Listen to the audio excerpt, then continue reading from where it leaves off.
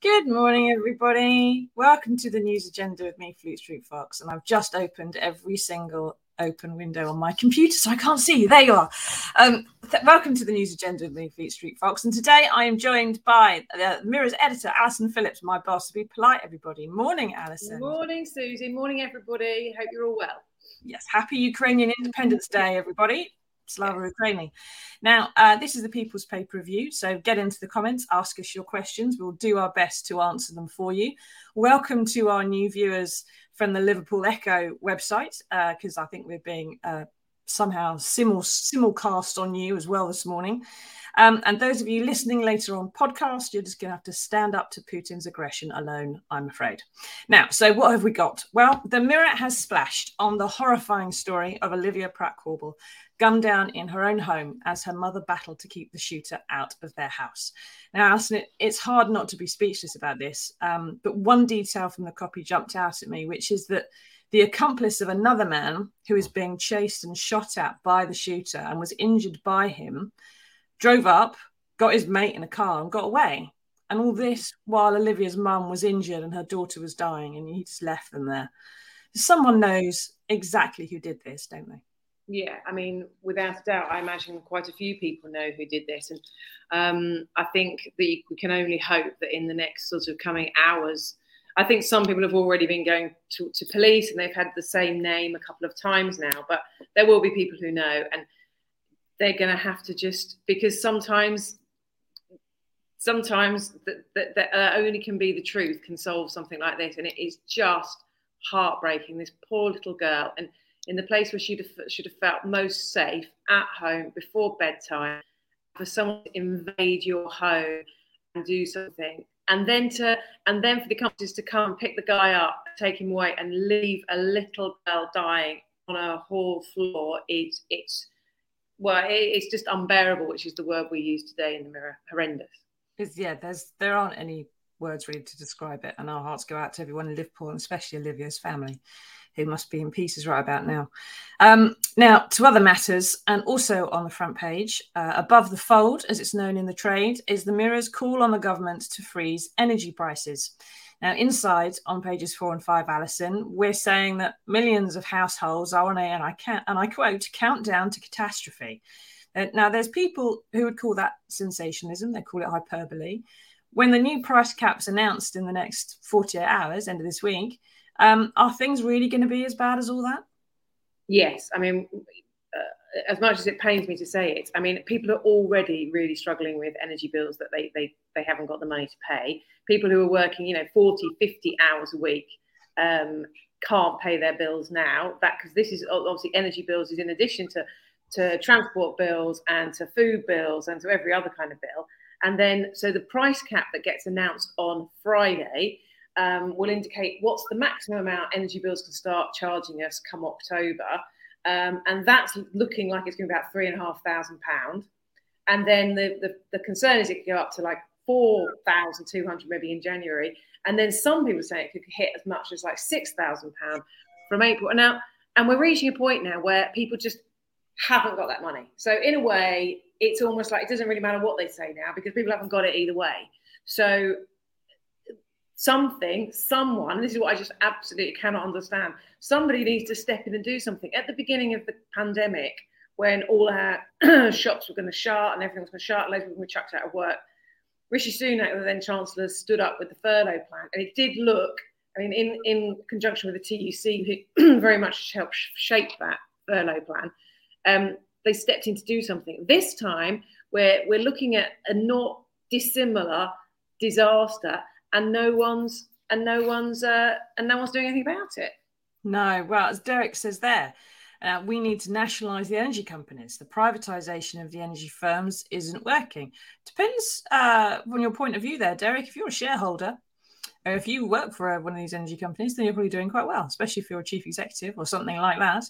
But of course, it's also worth bearing in mind some shareholders are pension funds. So if you've got a private pension, you may also benefit from this in the long run, although you're not necessarily going to have much fun paying your energy bills. Even the energy companies this time are saying somebody's got to step in and freeze. The government's going to have to come in and come up with a plan to freeze prices. I mean, you've got the guy who runs the Octopus Energy yesterday saying he's now going to take the minimum wage. He's calling on. I mean, so today in the Mirror, we've got all sorts of people from different energy companies saying freeze the bills. So it's not just people like the Daily Mirror, and obviously you've got people like Age Concern, Save Children, people who work with people with disabilities, all these organisations who work with people who are on the wrong end of this are saying someone's got to do something. Yeah. Now you can't really see it very clearly on the screen there, but in the centre of that spread, all the yellow and white writing there, those are quotes from various people. So there's Keir Starmer, Ed Davey, the TUC, Steve Rotherham of the Liverpool City region, the West York's Mayor, Age UK, the London Mayor, Octopus, Joseph Rowntree Foundation, Charities, Ecotricity, former Vice President of BP even, saying end these pernicious extra charges imposed for those. I think everybody, every right-minded person accepts something has to be done. And that, yeah. But the problem is, why we're kind of sleepwalking into this disaster on Friday is because we're in the middle of a Tory leadership contest where the only thing they're really interested in is sort of taking swipes at each other. And we are sort of sleepwalking into this catastrophe because, and we've got a Prime Minister it seems to have come back from his holiday at the moment, but he's not doing anything. So no one's grabbing hold of the problem and we're just wandering into it. No, I've come back from holidays like that, and still just think, no, I'm just going to sit here. Go off. He's only got another fortnight and he's probably thinking, someone else can deal with this. Yeah, but as a result, it's ordinary people who are going to pay the price for that. Yeah, because when I sat around on my backside, I didn't have a country to run. Now, keep asking your questions, everybody. Let us know what you think about the energy price gap and what you think should be done with taxpayers' money, with your money, to try and fix it. That's what everyone's talking about, is how to spend your money to resolve this issue with your money. Leslie says, are the winter blackouts just an excuse to hide the fact that people can't afford to pay for electricity? If they turn the power off, Alison, do our bills come down? We'll be using less, so yes. But then also you'd have people freezing to death and not being able to cook any food or boil a kettle. Yeah. So that's the downside of that one. 6.5 dozen the other there, isn't it? I mean, in other countries across Europe, there's all sorts of different, in Germany, I think they're just turning off all the lights in big build, like council offices and places such as that. And we're going to have to look at some different ideas about how we can reduce consumption. But there are ways that these bills can be frozen. I mean, one of the ideas that's been, so Labour came up with, they say a fully funded plan. And to be honest, it was pretty fully funded, that they said could meet the cost of freezing them. And then other people come up with this plan that we could the money to freeze the bills could be borrowed from banks, but that would be safeguarded that, if they went bust or whatever, then the government would come in. And so there are ways, there's always ways around the situation if you want to solve the situation. And at the moment, I just don't see any desire to solve the situation from from the people at the very top who should be doing that. It's wanting to do it, I think, is that it's the ideological leap, which I suppose we have with furlough to some extent as well. It did take a bit of a fight to get Richardson to do that. Now, Nicola says, why are they allowed to keep raising the price cap? What's the justification? I'll try my best with this, Nicola, and Alison can correct me if I've got it wrong. But there is the producers of the energy, and then there's a middleman, which is the suppliers, and then there's us. And you will remember that some of those middlemen, the suppliers, have gone bust, and they got absorbed by other companies a little while ago. And that's because the prices of the wholesale that the producers who are getting out of the sea there in the oil rigs, they're charging massively higher prices for it because there is a shortage, because of the war in Ukraine, because there is increased demand after the pandemic. So they're just making money hand over fist, right? The people who actually get the stuff out of the ground are lovely, lovely times. They then pass it on to the energy suppliers. And because of our privatized energy supply industry, where they have lots and lots of small companies, some of them operate on fairly thin margins. And so some of them have gone bust. They can't meet those prices. So the price cap has to rise in order to make sure those energy suppliers keep being able to sell you and absorb some of the cost of the massive wholesale. That means you're still paying a bit more, well, not a lot more in many cases. But what's really going on here is that it doesn't just affect households. There's at least prices are limited, even if they're limited to the stratosphere for us. Small businesses are facing energy bills that are intergalactically bad because there's no cap for them. And that's going to mean, Alison, massive problems for the economy, high prices, inflation, businesses going to the wall.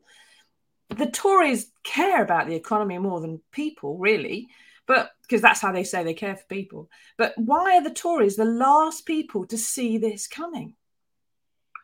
Well, I think they can see it coming. And I think a lot of ordinary MPs, because they'll be hearing it from their constituencies, will be hearing it coming.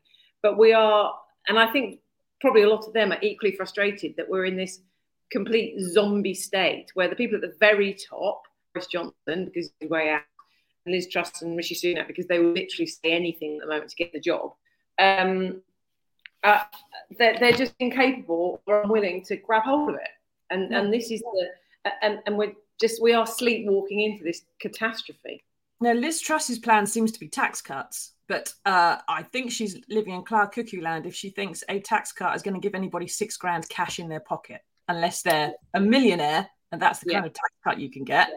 It's not a tax cut is going to be a few quid here and there. Rishi, I think, is talking about, I can't even remember what he's talking about, but something fairly vague. But there's been a lot of sort of vague hints from Liz Truss. Oh, don't worry, we're going to do something to help people through the winter. But, you know, it's September next week, is it? So the winter is fast approaching. And I just don't know whether there's any understanding of the level of anxiety that people are feeling. And not just the very poorest, people across society. It's just thinking, I haven't got an extra $6,000 a year. I haven't, or $5,000 or even $2,000 a year. That money just does not exist. So it's not there. As somebody said the other day, they might as well be charging people in unicorns because it doesn't matter now because they haven't got the money. So what's going to happen? We have loads and loads of people defaulting on their bills because they can't afford them. You're going to have loads of people driven to, you know, taking really drastic actions, and there is a real sense of terror at what is facing us, and no one is doing anything about it. It's massively self-indulgent to have a leadership election to talk about schools or, you know, on the never. We're going to improve energy production like in 20 years' time if you're not dealing with this right now. I mean, I think a government has only one responsibility, and that is to look after its people. That's the role. Everything else is beyond that. It's about looking after people. And that's whether you mean defending them from, like, you know, people that want to have war with us, or it's defending against internal problems such as this, when their lives and their families are at real risk. Now, either physically, because they're not allowed to feed their kids, or mentally, because they're awake every night, because they can't work out how to pay the bills. That is the key role of any government. And if you can't fulfill that, you're not doing your job. No, and just the anxiety, just the fear and the worry is gonna damage people's health. It could even cause suicides. Just the expectation of a bill. There are people getting direct debit demands going, we're raising your direct debit by 143% this week, and there's nothing you can do about it. And actually you can. Most people don't realize. You ring up your energy company, you say, no, that's not the direct debit. I'm going to agree. And you get it down to what you think you can pay and what you're able to try and meet some of the debts or whatever. I mean, that is true, but someone in my family, prices are still higher and the rates are still high. And somebody I rang up and rang there, who I know, rang up and they said, look, we're really sorry, and they were lovely, and they said, please don't worry, it's all going to be okay. But the bill's still there. It's not. Yeah.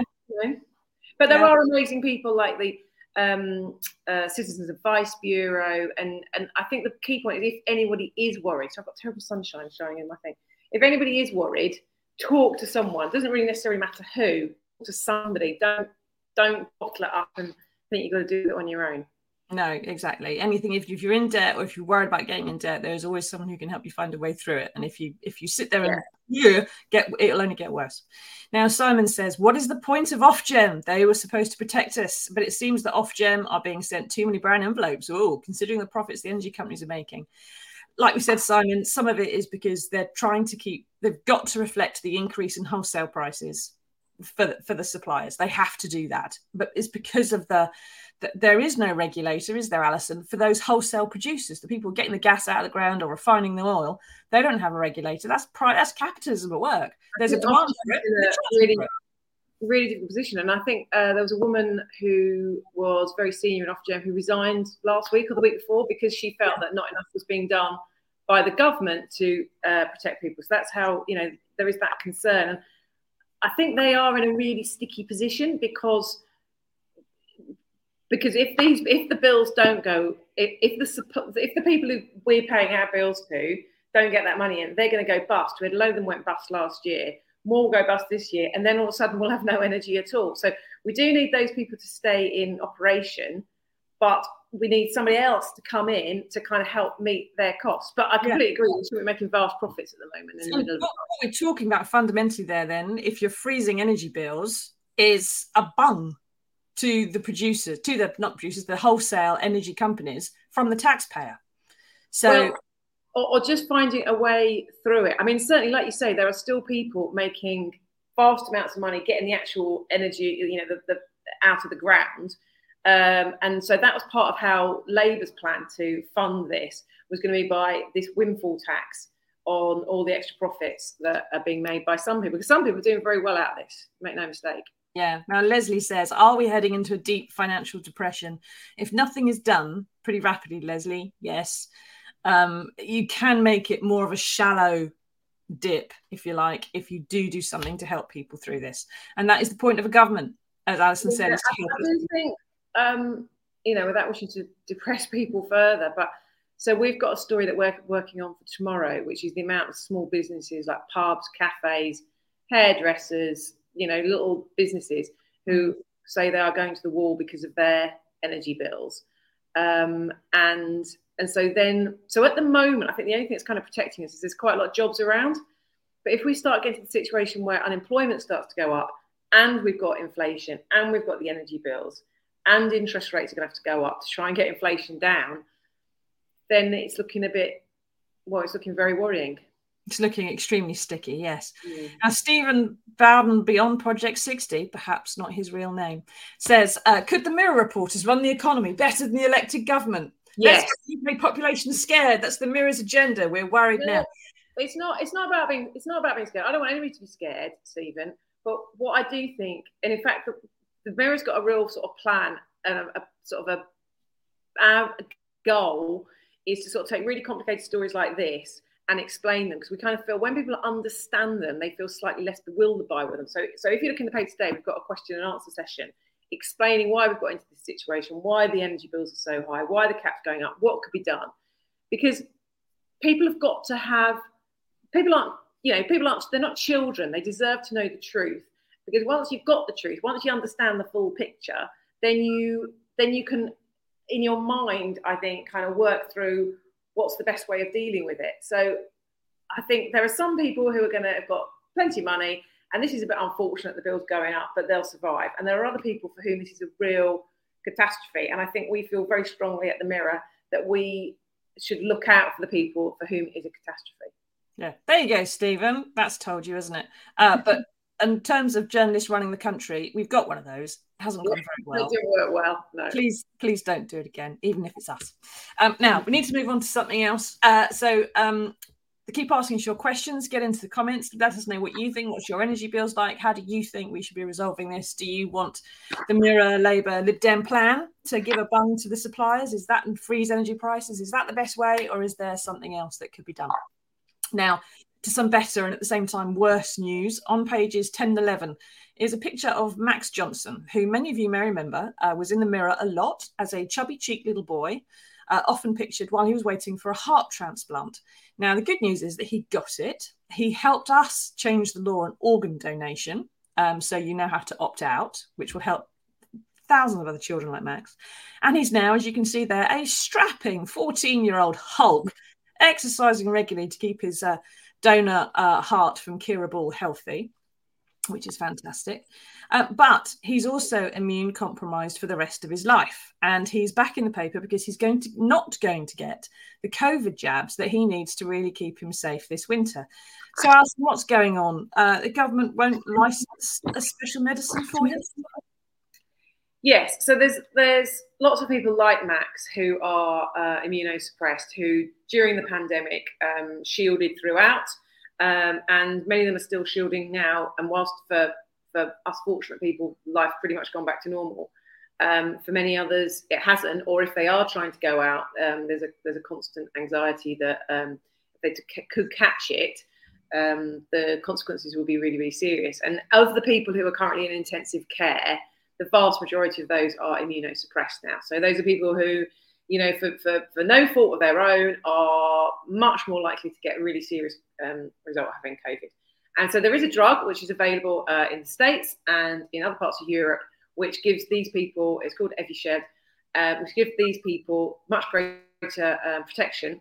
And loads of organisations that work with people who are immunosuppressed are calling for it to be made available in this country. And so that's, what we think should happen, because for these people, otherwise COVID's never going to end. No, it's going to go on forever and ever and ever and ever. And they do get, those same people would get free flu jabs every year. Yeah, and also, the amount of cost of having somebody, if you want to look at it on purely economic terms, the amount of cost it costs to keep somebody in intensive care or somebody who's been treated over many, many years for their illness at the cost to the NHS. We want to keep these people alive and healthy. And if we can do that for a relatively small amount compared with what the rest of their treatment has cost, that feels to me like good economic sense, as well as the moral case of looking after people like Max. Exactly. But that's an economic case that it would appear the government doesn't see quite. So 600 quid for Max to have 2 injections of a special new drug, which other people have, as against thousands and thousands and thousands of pounds to treat him in intensive care if his donor heart gets ravaged, as organs can do, by COVID. Yeah, that's apparently not a price worth paying.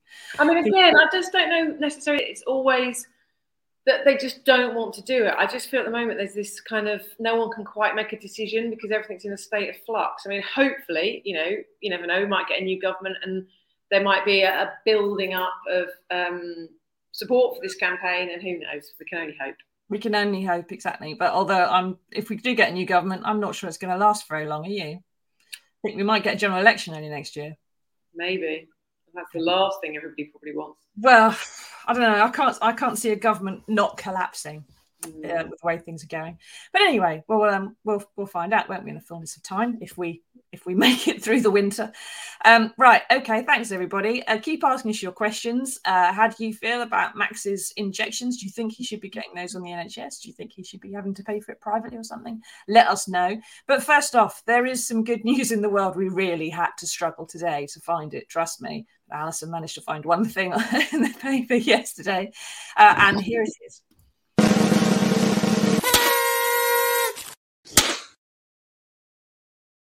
Now, as I said, Max is exercising wildly to keep his donor heart healthy, which is very good for him. But this might turn out to be useful news for him if he finds that his exercise regime is starting to interfere with exams, for example. A study has found that we need to exercise for just 10 minutes a day to lower our chance of death by 40%. And even better news, it's only a gentle stroll. No lifting weights, none of that stupid TikTok doing the splits up against the wall thing everybody's tried and fallen over with.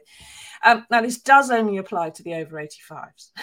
But even for younger adults, it's only 20 minutes a day. So, Alison, is this proof of what I've always said, that too much exercise is bad for your health? I'm completely with you there, Susie. Totally with you. But actually, I think we all know, like, a little walk does make you feel so much better physically and mentally, doesn't it? Because it just is an opportunity to clear your mind, get out, a bit of fresh air in your lungs. So for people who are able to do it, and not everybody can, but for those that can do it, yes, let's all take our 10 minutes or 20 minutes if we're under 85, and just to sort of feel a little bit better. Just have a gentle stroll. And remember, it's free. So it's free, exactly. You don't have to wear all that stupid lycra and, all that. Just a little walk around the block. You're not going to pop a tendon. Your toenails aren't going to fall off. Everyone I know does extreme exercise is ill in some way. Now, James says the Mirror's agenda is set by the owners of the paper. Yes or no? No. I suppose yes, Alison, in some way, because who owns the newspaper? Shareholders. Well, that's it. You see, that's why we are quite different to, pretty much every other country every other paper in the country. So, we're owned by, we have shareholders. We don't have a very rich owner. So I'm pretty much left to do what I want. So unfortunately, it's all my fault if you don't like it. But whilst the Sun is owned by Murdoch, and then you've got the Mail is owned as an owner, the Guardian has got a sort of charitable trust, Telegraph's got owners. So that obviously has its downsides, having shareholders, because we have to turn a very good profit every year. We're not just there as a vanity project for very rich people.